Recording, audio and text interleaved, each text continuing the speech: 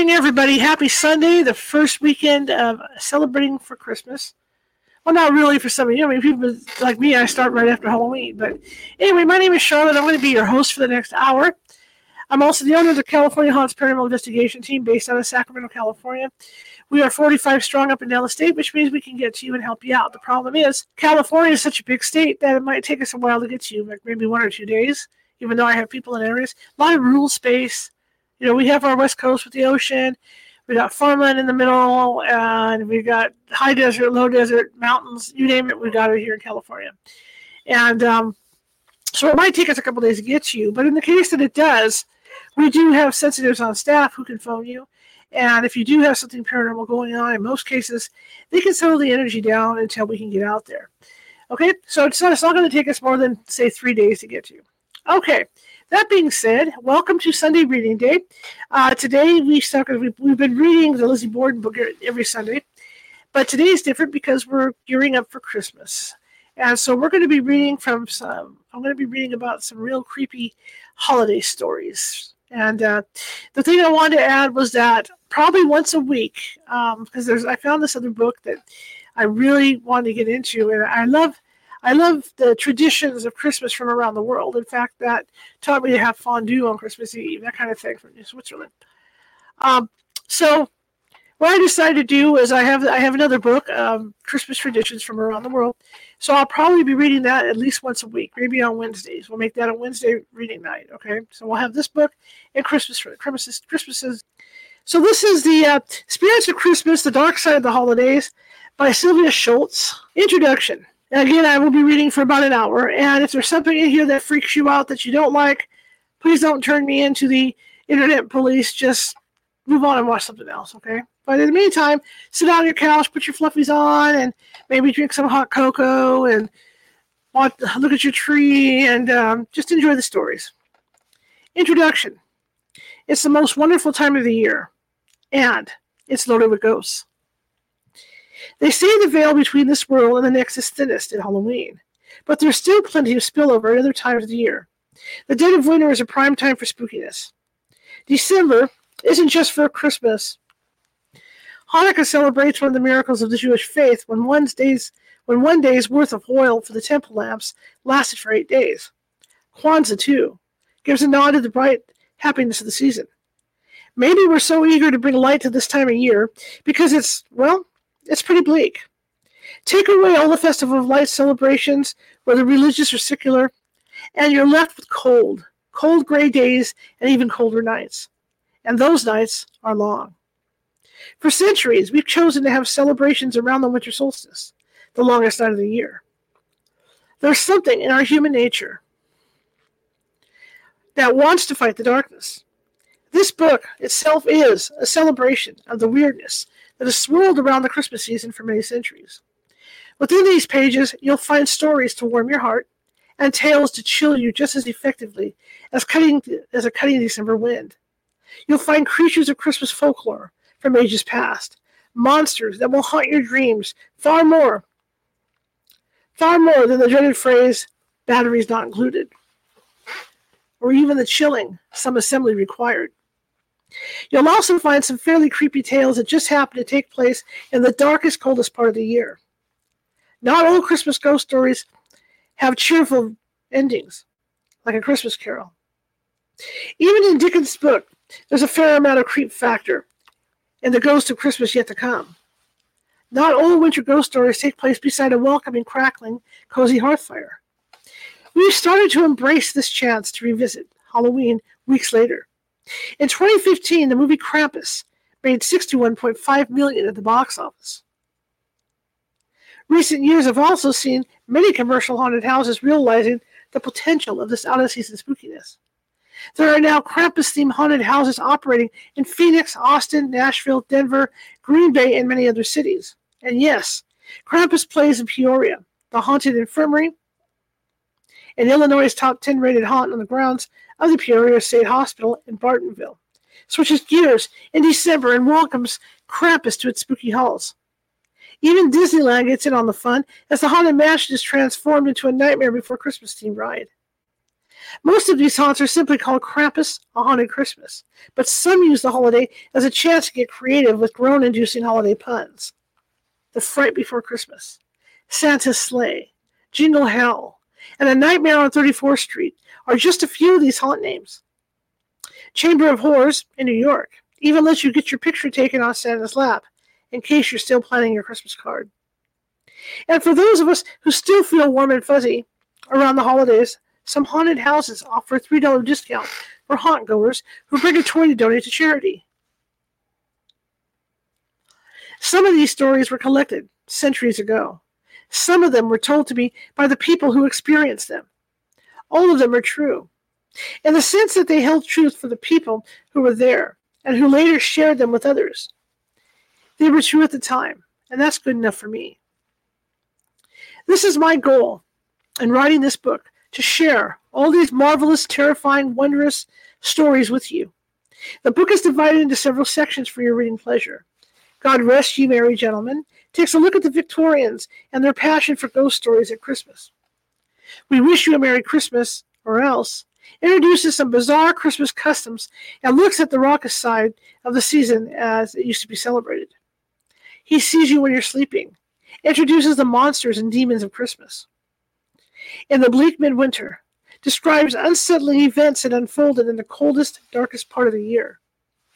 The Darkest Midnight in December is a look at tragedies that happen to take place in that month. 'Tis the Season is a collection of ghost stories all through the month of December, and It Came Upon a Midnight Clear gathers ghost stories that happened on Christmas Eve or Christmas Day.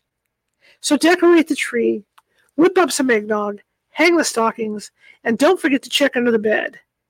Merry Christmas to all, and to all a good night.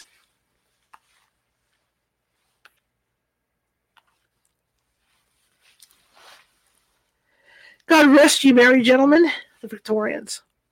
So why tell ghost stories at Christmas? That ship sailed on November 1st, didn't it? Ho, ho, ho, not so fast. Take away the brightly colored lights, the promise of a full stocking, and the breakneck shopping frenzy, and you have what is admittedly a very bleak time of year. December marks the turning of the year, the shortest days and the longest nights. For centuries, it was the perfect time to curl up with a good ghost story. In 1891, In 1891, in the introduction to an anthology of Christmas ghost stories entitled Told After Supper. Oh, you know what? Let me check one thing on my mic.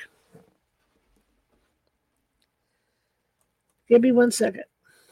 Let me reset my mic. That's better. Okay. In 1891, in the introduction to an anthology of Christmas ghost stories entitled Told After Supper, the British writer Jerome K. Jerome wrote, whenever 5 or 6 English-speaking people meet around a fire on Christmas Eve, they start telling each other ghost stories. Nothing satisfies us on Christmas Eve but to hear each other tell authentic anecdotes about specters.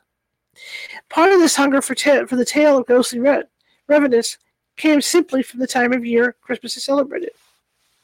This went back centuries, long before the Victorian era. The Puritan leader Oliver Cromwell was also the Lord Protector of England, which meant that he got to make the rules for a while. In the mid-1600s, Cromwell tried hard to abolish the celebration of Christmas altogether. After all, he argued, nowhere in the Bible does it expressly say that Christ's birthday is on December 25th. As a matter of fact, shepherds in the Holy Land watch over their flocks by night in the springtime, April or early May.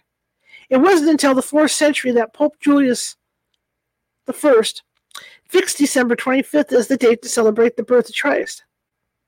The Protestants also thought that celebrating Christmas smacked of Catholicism, which they were eager to abolish. So Christmas was a non-starter for quite a few centuries in England, unless you were in the Catholic minority. December 25th as the date for Christmas was not an arbitrary choice for the early Christians. Both Yule and Sol Invictus, which is the festival of the unconquered sun, commemorated the winter solstice. The symbolic connotations of these holidays coincided with the Christians' belief that the Son of God had come to the world. Pope Julius I simply co-opted the dates that were already significant to pagan Romans and Northern Europeans. Of course, this meant that the raucous pagan celebrations, the Saturnalia parties, and the topsy-turvy turnarounds got brought into early Christmas celebrations too. The winter solstice was also considered to be the spookier of the two solstices. Rather than long hours of daylight and a short night, the winter solstice marked the turning of the year, with the shortest day and the longest night. Parentheses. The increased hours of darkness meant, of course, that spooks and monsters and things that go bump had a lot more time to roam the earth during the winter months. It brought to mind the death of the sun and the thinning of the veil between worlds. The Victorian Christmas celebration then, which already made a heavy use of pagan symbols like Yule logs, holly leaves, and even Father Christmas, also embraced the holiday's nodding acquaintance with the supernatural. This helped to create one of the Victorian era's most enduring holiday traditions, the Christmas ghost story. Even Christmas games of the period held an element of terror. The popular game of Snapdragon involved putting raisins, plums, or almonds in a bowl of brandy and then setting the brandy on fire. Players tried to snatch a raisin out of the flaming bowl and pop it into their mouth to extinguish it.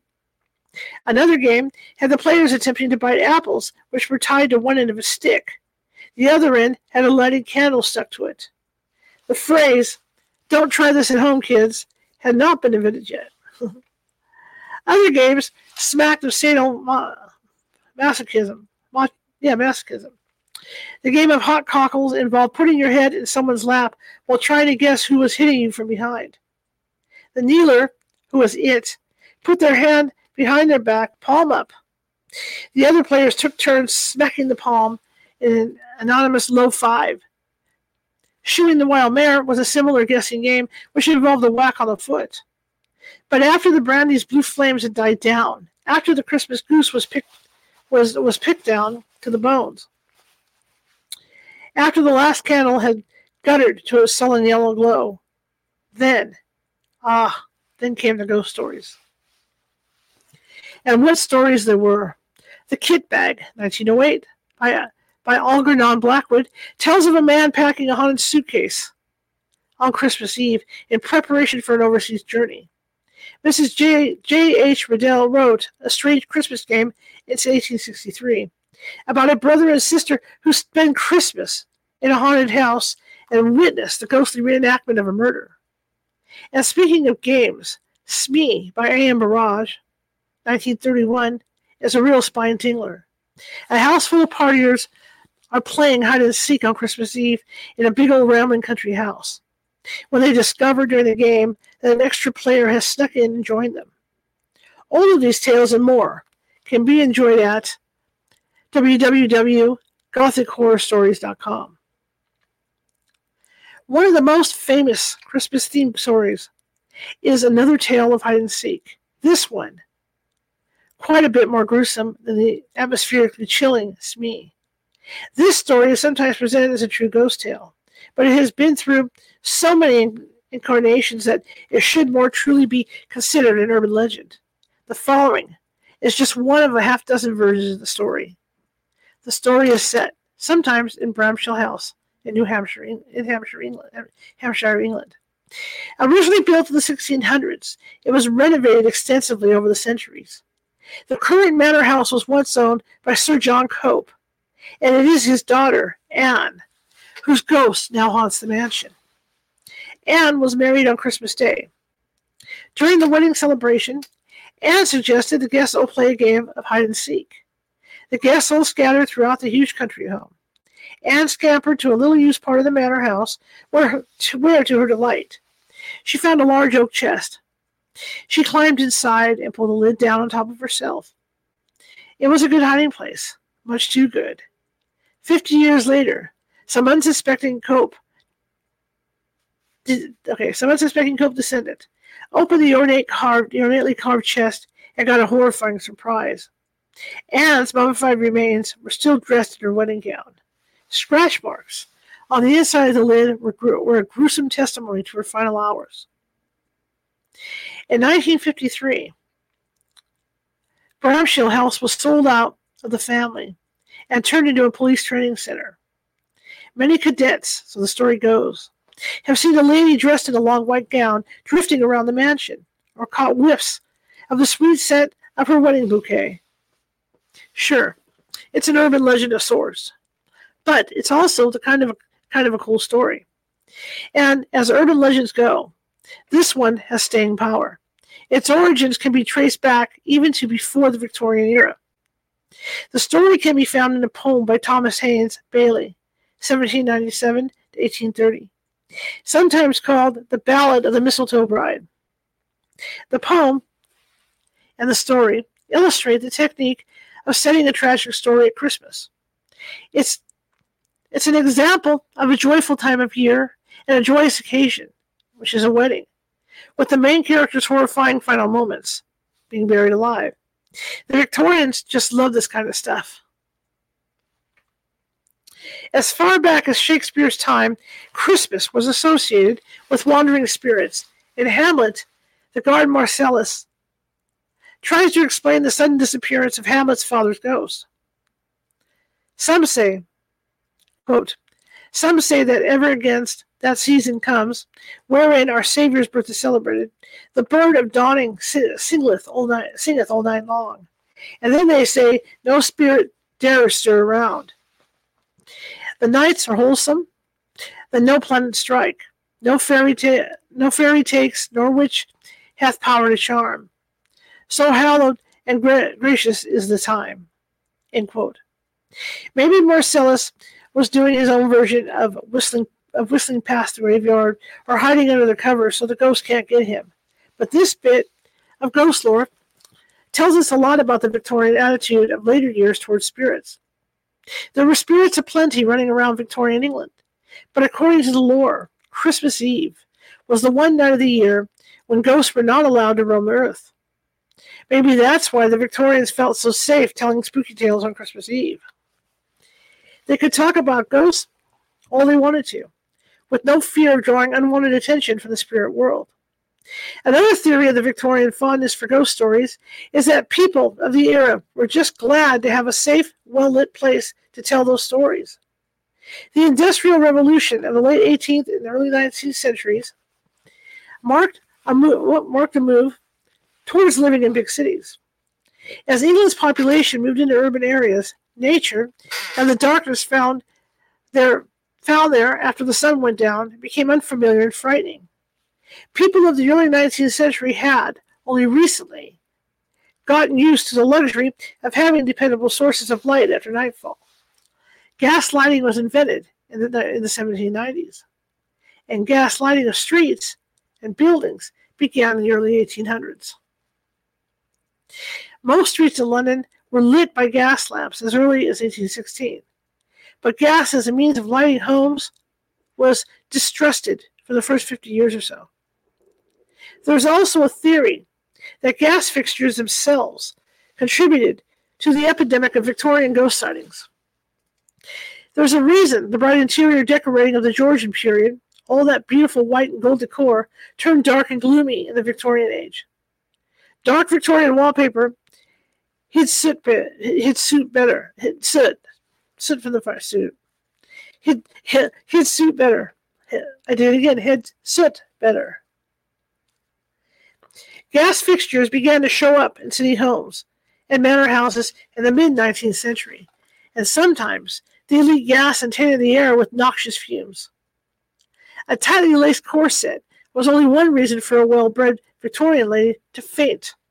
Another reason was lack of oxygen in gas-lit parlors.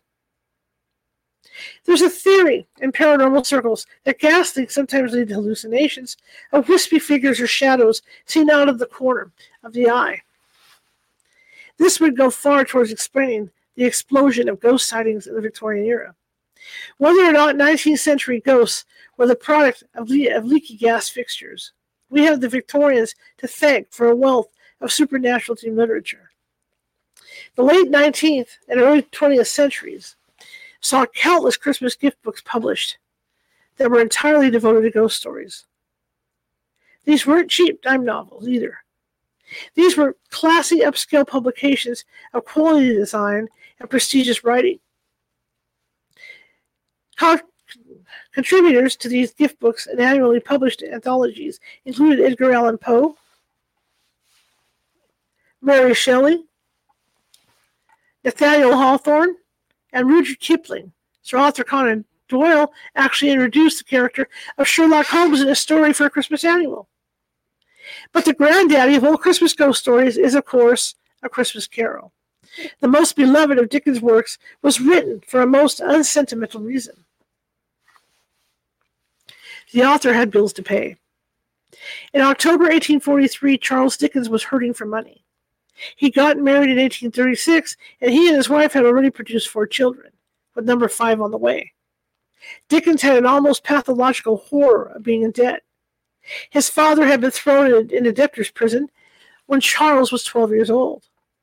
The grown-up Charles Dickens refused, above all else, to put his own family through such a shame and degradation. He needed a project to raise some fast cash. He had an idea for a story of a miserly old curmudgeon whose grumpy outlook on life is changed by visits from free spirits. Dickens was actually recycling material he had already written in the Pickwick Papers. In those Pickwick Papers, Dickens wrote, "The story of the goblins who stole a sexton. This told the story of Gabriel Grubb, and isn't that just the perfect name for a gravedigger? A drunken sexton who chooses to spend Christmas Eve digging a grave instead of celebrating the holiday. Parentheses. I suppose someone's going to do it, but hey, Christmas is Christmas." End of parentheses. Grubb is dragged off by goblins and has a change of heart after the Goblin King shows him a series of visions that prove his life is worth living after all. Dickens took this theme and embroidered it. Instead of visions, Ebenezer Scrooge received actual visits from ghosts. First, his late partner Jacob Marley. Then the spirits of Christmas past, Christmas present, and Christmas yet to come. For good measure, Dickens tossed in a ridiculously sentimental subplot involving Tiny Tim Cratchit, the kind of sickly poor child the Victorians loved to weep over. He wrote the book in the fever of production. It was on his publisher's desk in less than 6 weeks. And the gamble paid off big time. A Christmas Carol was released on December 19th, 1843. The original print run of 6,000 copies sold out within 3 days. Since then, it has never been out of print, taking on a life far beyond the printed page. It has been produced as a play, a musical, and many movies, the earliest being a 1908 version by Thomas Edison. Dickens kept up with this fashion of telling ghost stories at Christmas time. Until his death in 1870, Dickens produced a number of Christmas annuals and invited other writers to contribute to these anthologies. With the success of A Christmas Carol, Dickens could pay off the debt that had led to its creation. Dickens was set for life. In fact, he was able to leave both his wife, from whom he had separated in 1858, and his mistress, an actress he met in 1857, independently, wealthy, for the rest of their lives. Not too shabby. Incidentally, it seems that Charles Dickens has joined the cast of spirits who populate his best-known work.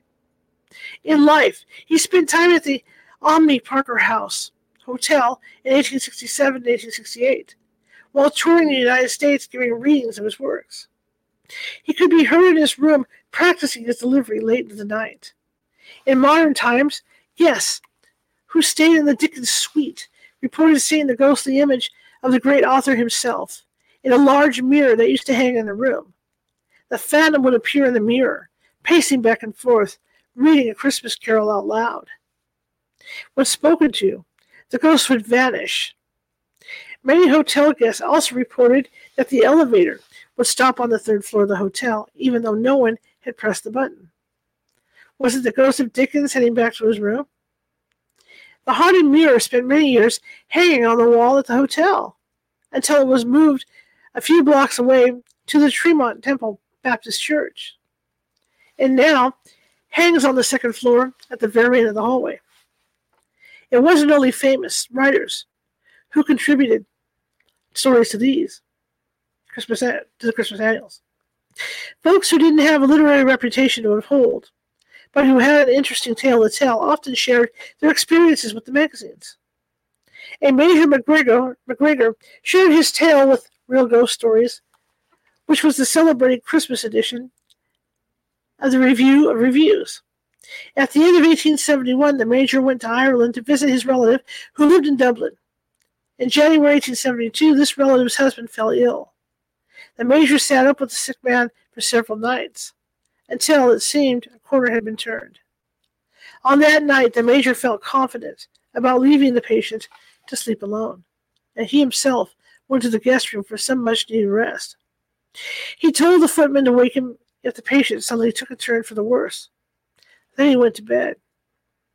The Major was awakened sometime later by someone giving him a push on the shoulder. He came awake immediately and said, "Is there anything wrong?" He got no answer, just another push. The Major, thinking it was the footman, got annoyed and snapped, "Can you not speak, man? And tell me if there is anything wrong." His visitor stayed silent. The Major, not wanting another shove on the shoulder, made a grab in the darkness and caught a human hand, warm, plump, and soft, obviously not the hand of the footman. The Major asked, "Who are you?" But again got no answer. He tried to pull the person towards him, but he couldn't. Quote, "I will know you. I will know who you are," the Major cried. He held the stranger's hand tightly in his right hand and explored the arms with his left hand. He felt a wrist, and an arm enclosed in the tight-fitting sleeve of some heavy winter fabric with a linen cuff. But when he felt up past the elbow, the arm just stopped. The Major was seriously freaked out by this and dropped the hand he was holding. The clock struck 2, and the Major knew there would be no more sleep for him that night. The next morning, the Major told the household what had happened. The servants of the house had a ready explanation. It must have been the master's old Aunt Betty, who lived in the upper part of the house for many years, and who had died at a very great age over 50 years before.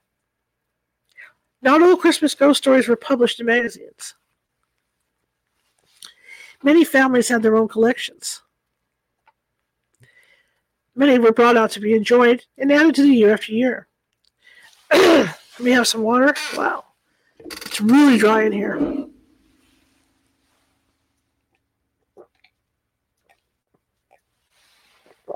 All right.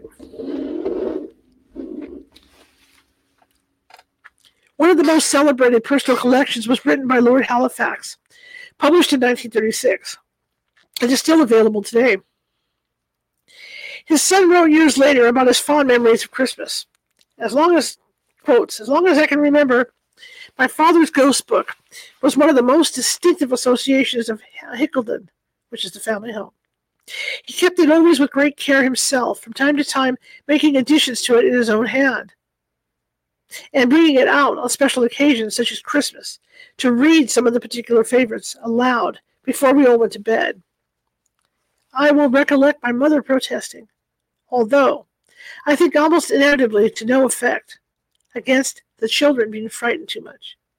The victims themselves, fascinated and spellbound by a sense of delicious terror, never failed to ask for more. I myself would have been right at home with the Halifax children. So here, in the spirit of Christmas and of that grand old tradition of the season, I offer this collection of true ghost stories. I hope it brings you as much wonder and terror as Lord Halifax's stories brought to his children. We wish you a Merry Christmas, or else. Bizarre Christmas Traditions. And a quick reminder, I do have permission from the author and publisher to be reading this book. Christmas hasn't always been Tiny Tim saying, "God bless us, everyone." Centuries ago, it was more of a matter of every man for himself. It was a time of carousing, of turning of the social order of things upside down. It was, in short, a time for shenanigans. Even in modern days, we still cling to a cozy Victorian ideal of the holidays. Say Christmas. And most of us will reflexively think of family gathered around a colorfully lit tree, a tree with presents piled underneath it, whether or not that imaginary family will get along with each other without the lubricating effects of copious amounts of rum-spiked eggnog is another matter. But before the Victorians came along and settled things down, Christmas was not quite the domestic holiday of Dickens, one-horse sleigh rides and curry or knives prints. Instead, it was a holiday of boisterous revelry, sort of a mashup of Halloween, New Year's Eve, and Mardi Gras. The Romans started the custom of giving gifts at the solstice celebration. Winter solstice, the shortest day and the longest night of the year, comes from the Latin for the sun stands still, although the winter solstice was called bruma to distinguish it from solstice, the summer solstice. Saturnalia and Calendar were both well-loved Roman holidays. At Saturnalia, slaves were allowed to the run of the house, and masters were obliged to serve them. And Calendar, I hope I'm saying that right, marked new beginnings. The 4th century writer, Libanius, had this to say about the celebrations. Quote, "The feast of the Calendar is honored as far as the Roman Empire stretches. Everywhere is singing and feasting. The rich enjoy luxury, but the poor also set better food than usual upon their tables. The desire to spend money grips everybody. People are not merely bountiful to themselves, but to their fellow humans. A stream of present pours itself out on all sides. The Calendar bring all work to a halt and allow humans to surrender themselves to pure pleasure. Saturnalia was just one of the many holidays that made up the Roman calendar. But it was one of the biggest. The lower classes looked forward to the role reversal that came at the turning of the year. Household slaves, especially, jumped at the chance to be in charge for a while, to be served by their master and mistress. Even after the fall of the Roman Empire, this role reversal at Christmas time continued to be one of the few perks enjoyed by the lower classes. The custom of wassailing, or going door to door to beg for alms, began way back in the early Middle Ages. The practice continued all through the Middle Ages as a way to keep the social and political order stable. You think giving the girl who cuts your hair an extra tip at Christmas is a new thing? Think again. In medieval times, tradesmen would ask their customers for gifts or largesse at the holidays, and sometimes they would threaten retribution if refused. A morning newspaper chucked under a hedge under a hedge instead of being delivered to your welcome mat is one thing. To have someone responsible for guarding your house slack off, or actively invite thugs to ransack your home while they stand by watching is something else entirely. This was a problem as far back as 1419 England, when the Corporation of London ordered the servants of city officers to stop the custom of asking for Christmas offerings from victualling trades, sometimes with menaces if refused. So the lower classes were discouraged from wassailing. That didn't stop them. Even the practice of caroling and a cookie or three, quite the opposite. In fact, old-time carolers were a rowdy, often destructive bunch. Consider the lyrics to We Wish You a Merry Christmas. Now bring us a figgy pudding and bring it right here. We won't go until we get some, so bring it right here. We sing these lyrics without a second thought. But when that song was written, the singers were a lot more aggressive in their demands. They weren't kidding about it. Imagine that you are someone fairly high up on the social ladder, either in England or in one of the big American cities, Philadelphia, Boston, someplace like that. You're relaxing with your family on Christmas Eve. You'll wait until New Year's to exchange gifts because that's a great way to acknowledge fresh beginnings. For now, you're content to enjoy some quiet time with your loved ones. But you keep one ear cocked for trouble. And there it is, a pounding on the door. The maid hurries to open it, fearing it will break under the fists of the drunken hooligans. Your house clearly isn't their first stop of the evening. A half-dozen thugs swagger into your front parlor, their boots tracking snow and mud onto your carpet. One of them, clearly the leader, calls himself the Lord of Misrule. He yells at you to bring out several bottles of your best wine and plenty of good food, especially cake, if you have it, and he knows you do. The rowdies spend an hour or so swinging claret, and mashing cake crumbs into the doilies. But what can you do? You can't tell them to leave. It's tradition. They finally leave. And you breathe a sigh of relief. You're out a couple of bucks since they demanded money too.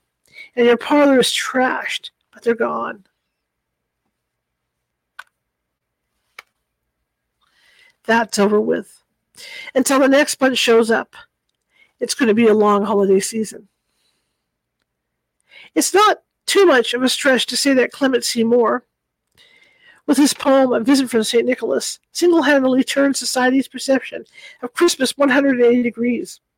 With this poem, better known by its first line, "It was the night before Christmas," more completely upended the reception of Christmas as a time of riotous misrule. Instead, he introduced the character of St. Nicholas as the polar opposite of a lord of misrule.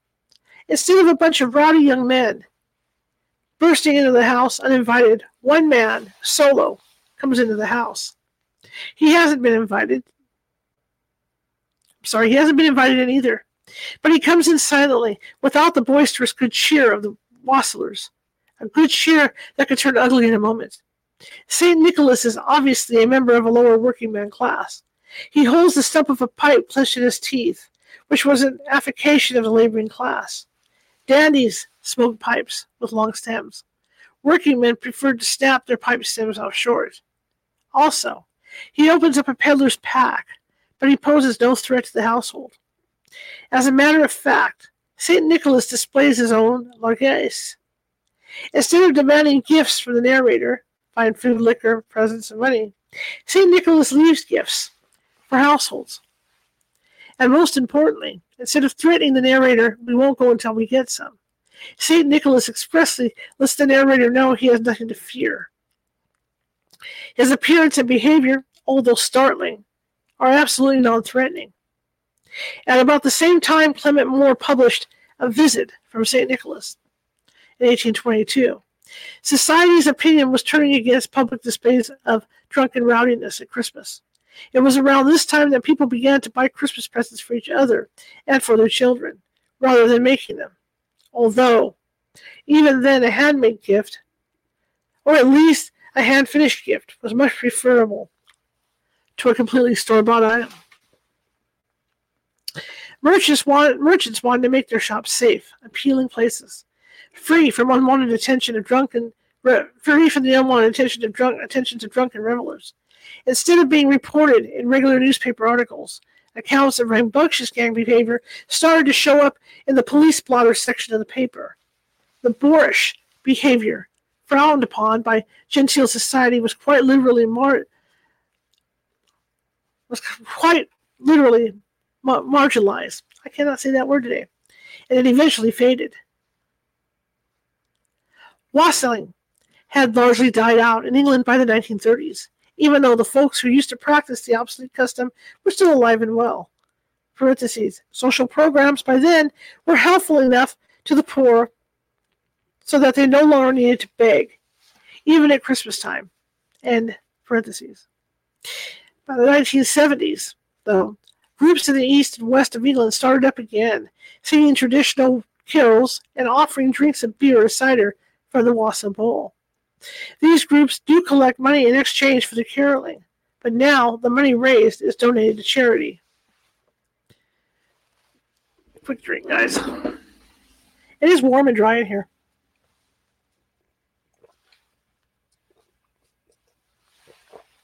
I think if I did that while I was doing the show, wouldn't that make for a fun show? Yikes. One of the most puzzling and, to modern eyes, grotesque example of a Christmas ritual reversal is the English custom of hunting, killing, and displaying of wrens.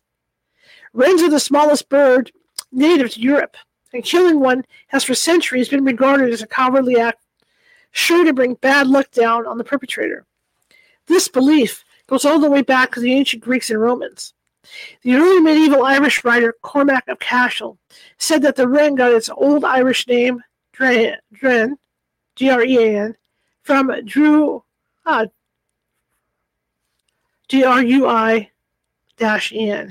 Druin, or druid bird. The ancient Irish used the wren for fortune-telling. But by the 17th century, the Irish were killing wrens at Christmas. This was also a custom in the British Isles and in the south of France. Teenage boys would carry a holly bush with bunches of dead birds and colorful ribbons tied to it from house to house, displaying their grisly trophies and asking for money. Later, the dead bird was carried in a box, and the wren boys were put on small skits or mock combats for the entertainment of their audiences. This custom continued through the 18th and 19th centuries. Most of the time, the tiny corpse was carried around and displayed on a ribbon-bedecked bier. But in England, by the 19th century, the hunters had switched to putting the wrens alive into a box. The box, too, was festively decorated, with colored paper and ribbons hung from the top, 2 candles at the sides, and glass windows at either end, so the captive birds could be viewed. This box was slung between 2 poles and carried around to accompany the carolers. This method of capturing the birds alive took more skill and meant that the birds could be released, safe and sound, after Christmas. When hunting, along with caroling and wassailing, was one of the several ritual reversals carried on by working-class people in the 17th through 19th centuries. Much earlier than that, though, members of the higher social classes were getting up to their own Christmas shenanigans, and some took it, well, a little too far. Most of the records we have of the medieval period in Europe come down to us from the church, as priests and monks were generally the record keepers of the time. By the 12th century, some of the clergy in France had developed a Christmas celebration that evoked the pagan merrymaking of ancient Saturnalia. They called it the Feast of Fools, or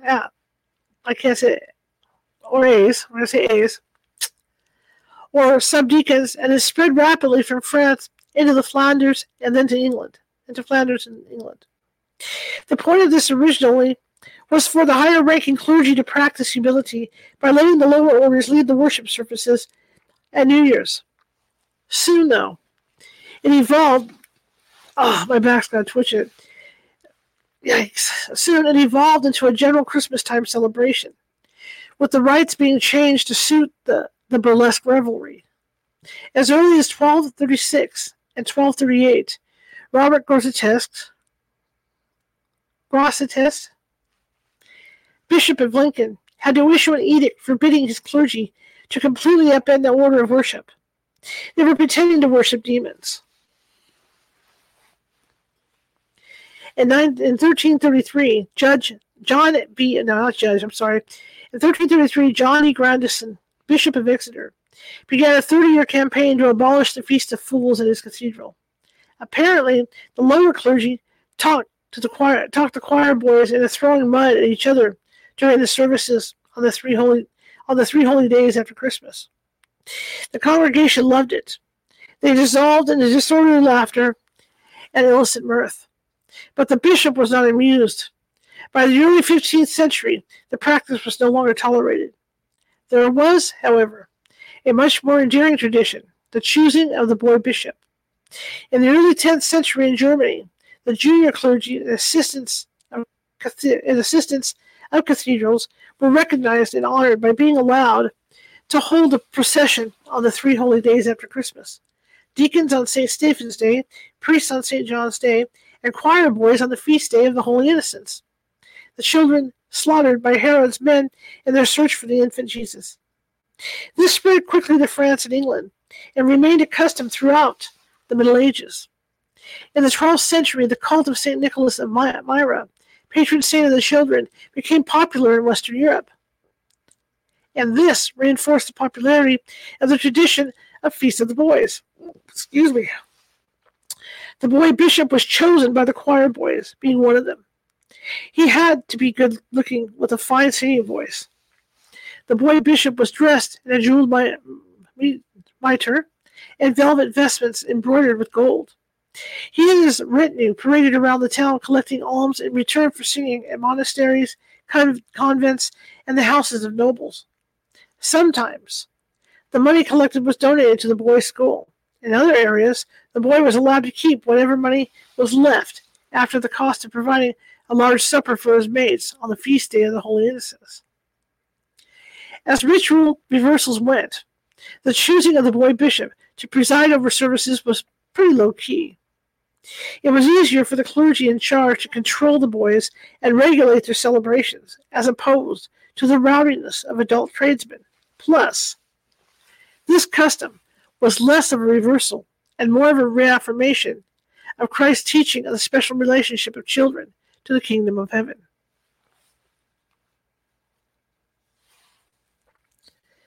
Okay, next chapter. He sees you when you're sleeping. Creepy characters of Christmas. Let me grab a little bit more drink here. I tell you, it's warm in here.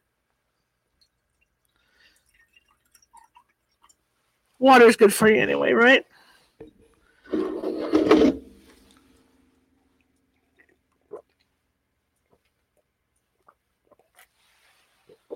All right.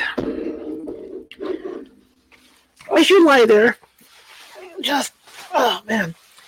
as you lie there, snug in your bed, with sugar plums dancing the conga line in your imagination, that's me every night.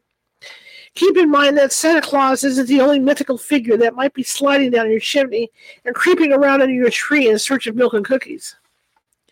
There are plenty of reasons to be afraid of the dark in the deepest part of winter. Let's meet the monsters of Christmas. Krampus, the demon of Christmas. Krampus is perhaps the most familiar of the Christmas monsters, creatures that make the Grinch look as cuddly as Rudolph. In recent years, he has become the grand old man of alternative Christmas celebrations. Krampus is a demonic-looking figure from Germanic folklore.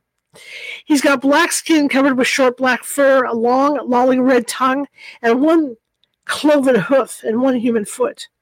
He's half demon and half goat, and he revels in punishing children who've landed themselves on Santa's naughty list. Krampus sometimes travels with St. Nicholas to dole out punishments, and sometimes he just shows up to take matters into his own hands. Krampus is invariably terrifying, as befits a demon. He wields nice whippy birch branches with which to beat naughty children. Sometimes he uses rusty chains for the beatings. He also carries a sack for abducting the worst offenders. These reprobates are either carried off to hell, or Krampus snarfs them down for dinner. To get on Krampus's good side, some people leave out offerings at Christmas time. Santa likes milk and cookies. Krampus prefers schnapps. Can't blame him for that. In some homes, Krampus leaves a bundle of twigs painted gold, which is hung up in the house as a reminder to children to behave. Krampus is feted on December 5th. I can't even begin to say that in German, which is the eve of St. Nicholas Day. Krampusnacht. See, I tried it. I did try it. Is celebrated in parts of Europe and increasingly parts of America too, with parades and parties. Le Befana, Santa's tipsy other half. Move over, Mrs. Claus. La Befana is southern Italy's answer to Santa. The legend of the Christmas witch says that the three wise men stopped at her cottage to ask for directions to Bethlehem. Being in southern Italy, they were woefully off course. La Befana had the prettiest, cleanest, best-kept house in the village, and she was famed for her generous hospitality. She invited the Magi to spend the night at her cottage. Thrilled with the kind invitation, the wise men accepted. The next morning, they invited La Befana to come with them in their search for the Christ child. La Befana begged off, saying she had far too much housework to do. After all, houses don't clean themselves, you know. A few days after the wise men left, La Befana reconsidered their offer and decided that yes, she might like to witness the birth of baby Jesus. Unfortunately, she had forgotten to ask where the wise men were headed. Ever since then, she has wandered the planet searching for Bethlehem, leaving toys for good children, and coal, onions, and garlic for naughty ones. There was another darker origin story for La Befana. In this version, she is a mother who had been driven mad by the death of her only son. In her delirium of grief, she heard the story of the birth of Jesus and became convinced that he was the reincarnation of her own lost son. She left home and searched for him. After months of looking, La Befana found the Holy Family and gave baby Jesus all of her late son's possessions. In return, Jesus blessed La Befana and made her the honorary mother of every child in Italy. Now, her grief healed. La Befana travels the country giving gifts to children during the Christmas season. Just like Santa Claus, La Befana enjoys a snack when she is on her rounds with a sack full of goodies. But instead of milk and cookies, she prefers a bottle of wine and boiled sausages with a side of broccoli. Although La Befana, like Santa, is a jolly sort, there is one thing you must remember, and that is that she doesn't like to be seen. If you catch her making her visit to your house on Christmas Eve, don't make eye contact with her, or she'll smack you in the face with her witch's broom. Okay. Oh, okay. I'm having a back twinge. Let's see. Saint Lucia, patron saint of the poor and blind. In Scandinavian tradition, the Christmas season is welcomed on St. Lucy's Day, December 13th. Young girls, usually the oldest daughter in the family, wake the family members with a breakfast of lucicater, currant-filled buns made golden and fragrant with saffron. The girl serves this treat to the family while wearing a crown made of holly, surmounted by several candles. St. Lucy's Day is yet another holiday observance that emphasizes the triumph of light over darkness. In the Julian calendar, the winter solstice fell on December 13th, her feast day. St. Lucy is the Catholic patron saint of the poor and blind for good reason. Lucia lived in Sicily in the late 3rd century A.D. A devout Christian, she longed for a life of prayerful chastity, but she faced an arranged marriage. Her husband-to-be happened to compliment Lucia's beautiful eyes, so she gouged them out and sent them to him, along with a note pleading for him to take what he most admired about her and leave the rest of her alone. Lucia was martyred in 303 A.D. But Lucia has a dark side too. In legend, Lucia was identified with Adam's first wife. She dumped Adam and took the devil as her lover, spawning a host of demon children. On her feast night, the longest night of the year, animals gained the power of speech, and her infernal children were free to roam the earth. The next morning, people celebrated with a feast of breakfast buns, saffron yellow, to acknowledge the victory of the sun rising on another day. Okay. Belsnickel. Necht Roofklaas Zwarte Piet, the Dark Helpers. Belsnickel is a character from southwestern German folklore who crossed the Atlantic and now survives in Pennsylvania Dutch customs. He makes his rounds dressed in tattered clothes and raggedy furs. He visits children before Christmas as a reminder of what the season has in store for them, like Santa Claus and Krampus combined. He carries candy to reward good children and a switch to whip bad children. In modern times, Belsnickel has mellowed and uses his whip only to make noise and remind kids that they still have time to clean up their act before Christmas. Sort of like a warning shot off the bow technique. Belsnickel, I've heard it two ways, might have gotten his name from the German Belsen, to beat or wallop, and nickel for St. Nicholas. All right, Nicked. No, I'm trying, guys. You can laugh all you want. Go ahead and laugh. I'm horrible with regular names, so here we go. Nick Ruprecht, Zwarte Piet, and the Rue Klaas are underlings of Belsnickel and of St. Nicholas. These characters are all the heavies. Their job is to beat the bad kids while letting St. Nicholas or Belsnickel reward good children with gifts. Next, Ruprecht, which translates into Servant Rupert, which I can deal with, Rue Klaas, Rough Nicholas, and Zwarte Piet, Black Peter, all made their first appearance in a German play in 1668. This was around the time of the Protestant Reformation, and the times, they were changing.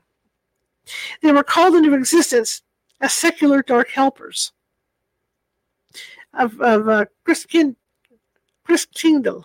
the infant Jesus, then responsible for the delivery of presents. Since the general image of the angelic Christ child could not be expected to frighten children into good behavior, menacing characters carrying switches were just the ticket. All right, Hans Trapp. Monsters eat whiny children. Now remember, if you're uncomfortable with this, please don't turn me into the Facebook police or YouTube police or any place like that. Just turn the thing down and move on. Hailing from the Alsace-Lorraine region of France, Hans Trapp was another anti-Santa. But instead of just being invented by grown-ups to scare kids into good behavior, legend says that Hans Trapp was a real man. And in the best fairy tales, he was a rich, greedy, evil guy. He ran afoul of the Catholic Church somehow and was excommunicated and exiled to the forest. He would dress in raggedy scarecrow clothes and would snatch unwary children, drag them to his cave deep in the woods, kill them, and eat them. One dark and stormy night, he was in the middle of a cannibalistic child abduction, and he was struck by lightning and killed in the act. Presumably, his evil nature survived him to terrorize children for centuries afterwards. I think it's Pierre Fouettard. Fouettard. Fouettard. P-E-R-E. Father Whipper. I'm going to say Father Whipper is a French version of Hans Trapp, also reportedly based on a historical figure. He was said to have been in life an evil butcher who craved the flesh of children to eat. According to the legend, 3 boys from rich families were on their way to religious boarding school when they stopped at his inn for the night. He lured the 3 boys into his butcher shop where he killed them, chopped them up, and salted them down. The theme of stranger danger is taken to the Brothers Grimm extremes in these cheerful holiday stories. Yeah, they are cheerful. Yeah, okay. St. Nicholas appeared in the butcher shop, resurrected the boys, and took Pierre Fouettard into his custody. The butcher became St. Nicholas's servant and, like Krampus and Zwarte Piet, was allowed to dole out punishment to children who misbehaved. Perkton, gender bender. Perkton is a dual-gendered spirit who comes out during the 12 days of Christmas. I cannot say this. Sean Perkton, beautiful Perkton, Birchton, is female. She gives gifts and brings good luck. Shy Perkton, ugly Perkton, is male and punishes the sinful. Okay? The Yule Lads and Gryla, demonic dwarves. The Yule Lads are 13 Icelandic trolls. They each have a name that matches their distinct personality, sort of like a baker's dozen of the 7 dwarves. Some of the Yule Lads include Spoonlicker, Pot Scraper, Door Sniffer, Window Peeper, and Sausage Swiper. In ancient times, they stole things and generally raised havoc and caused trouble for humans around Christmas. Yet again, they were used to scare children into good behavior. Later, though, Iceland borrowed the Norwegian Julenessi, which is Norway's version of Santa Claus, who brought gifts to good children. The 2 traditions became mingled until the formerly devilish Yule Lads became kind enough to leave gifts and shoes that good children left out for them. All 13 of the Yule Lads answered to Grilla, who was their mother. In Icelandic legend, she is an ogress who kidnaps, cooks, and eats children who don't obey their parents. She became associated with Christmas in the 17th century, where she was assigned to be the mother of the Yule lads. According to legend, Gryla has 3 heads, with 3 icy blue eyes in each head. She has horribly long fingernails that grow in grotesque claw-like curves and horns like a goat. Her earlobes dangle down to her shoulders. She has a beard on her chin that looks like a mass of tangled, knotted yarn. She had 3 different husbands and 72 children, all of whom caused trouble for the humans, ranging from harmless mischief to murder. As if the household wasn't crowded enough, the Yule cat also lives with Gryla. Jolakoturin, the Christmas cat. The Yule cat is not a cuddly ball of calico fluff with a red bow around his neck, as his name might suggest. In fact, his main job is to eat you. In Icelandic tradition, those who finished their work on time got new clothes for Christmas, and lazy folks lost out. To scare children into doing their chores, parents would tell them that the Yule cat could tell at a glance which children were lazy and needed to be eaten. They were the kids who didn't have at least one new item of clothing for Christmas. Parentheses. Suddenly, that itchy hand knitted sweater from your great Aunt Ruth isn't looking too bad, is it? Julebok, the Christmas goat. On Scandinavian-themed Christmas trees, even today, you might see a straw figure of a 4-legged creature hanging from a branch, a red ribbon around its neck, curved horns sweeping proudly over its head. This is the Christmas goat, and it serves now as a good luck decoration. Like the other creatures in our Christmas rogues gallery, though, the Julebok has followed a long and winding road to the branches of the Christmas tree. The Julebok started out 1,000 years ago as a reference to Thor and his 2 pet goats. Thor was Peter's worst. Like the other creatures in our... Oh, I'm sorry. See, it doesn't get a ship. Peter's worst nightmare. Every night, he would slaughter his goats for the warrior's feast in Valhalla. Then he would raise them from the dead the next day to have them around and kill for that night's feast. Thor's callous but sustainable treatment of his pets was commemorated for centuries in a Swedish folk custom called julafton, on the Yule sacrifice. This ancient midwinter celebration involved an actor dressed in skins and wearing a formidable pair of horns. He was led into a room by 2 men who pretended to slaughter the goat while singing about it. At the end of the song, the goat jumped up, none the worse for having his throat slit. The early Christian fathers were not amused by this obviously pagan spectacle. They declared the Julebok to be a demon. The common people took this idea and ran with it.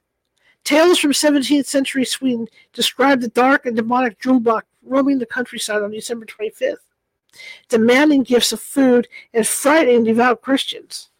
By the mid-1900s, though, both the Yule sacrifice and demonic Yule goat were relics of the past. The Yule goat became a cheerful symbol of good luck, rather than a terrifying midwinter apparition. Mary Lwyd, L-W-Y-D, that's it. The Christmas Carol singing horse skull. Hope you having nightmares tonight, kids. Mary Lwyd was a gray mare. So we'll say a gray mare. Is a mischievous party animal. No, seriously. The gray mare is nothing more than a horse's skull with a hinged jaw, decorated with ribbons and bangles, with colorful reins on its halter. The skull is perched on the top of a pole and carried around by a man under a white sheet. The gray mare travels with an entourage of merrymakers who take Christmas caroling to a new level. The band goes door to door at houses or pubs because why not? And engages the inhabitants in the battle of rhyming insults, a yo mama fight inspired by Dr. Seuss. In theory, whoever stumbles on a rhyme first loses, but the gray mare is invited in no matter who wins. The theory being that she is so jolly and terrifying that she scares the pace out of any evil spirits that happen to be hanging around the place. She brings good luck for the coming year just by being in the house. In Celtic Britain, the horse was a symbol of power and fertility. Rhiannon, the horse goddess and queen of the underworld, rode a majestic white horse. Horses that had ability to cross between this world and the next were depicted as white or gray. Battles of wits, too, are common in Celtic literature. So the custom of parading the gray mare in the streets at Christmas is sort of a mini course in Celtic mythology. The gray mare, dressed in white, returns from the underworld at the turning of the year and engages the humans it meets in a rhyming battle of wits. There was, the Christian church discovered, just no way to turn the gray mare from a riotously pagan symbol into a proper Christian celebration. So they denounced her instead, preaching against drunkenness and bawdy verses. Ironically, the practice of parading the gray mare through the streets in search of booze and off-color fun had nearly died out by the 19th century, when the Reverend William Roberts wrote his book, The Religion of the Dark Ages.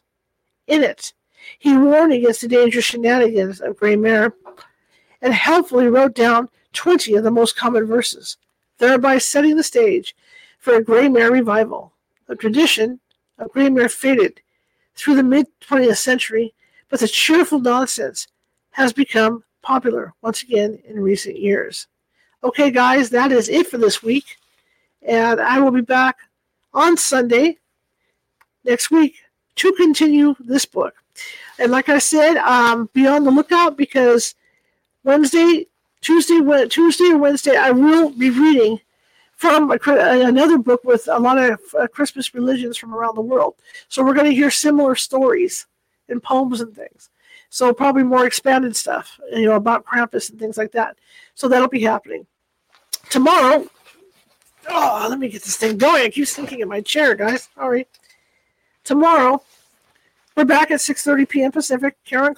Medium Karen Clark will be joining me.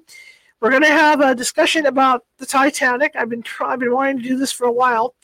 I haven't had a chance, so we're going to go ahead and do it tomorrow. But in addition to that, Karen's going to do some readings, some cold readings on the ship. I know we know some history and everything about the ship, but I think it's going to be interesting because what we're going to be doing is not only the Titanic, but the area around the Titanic to see what she picks up on, because there's a lot of other deaths and stuff that goes on over there.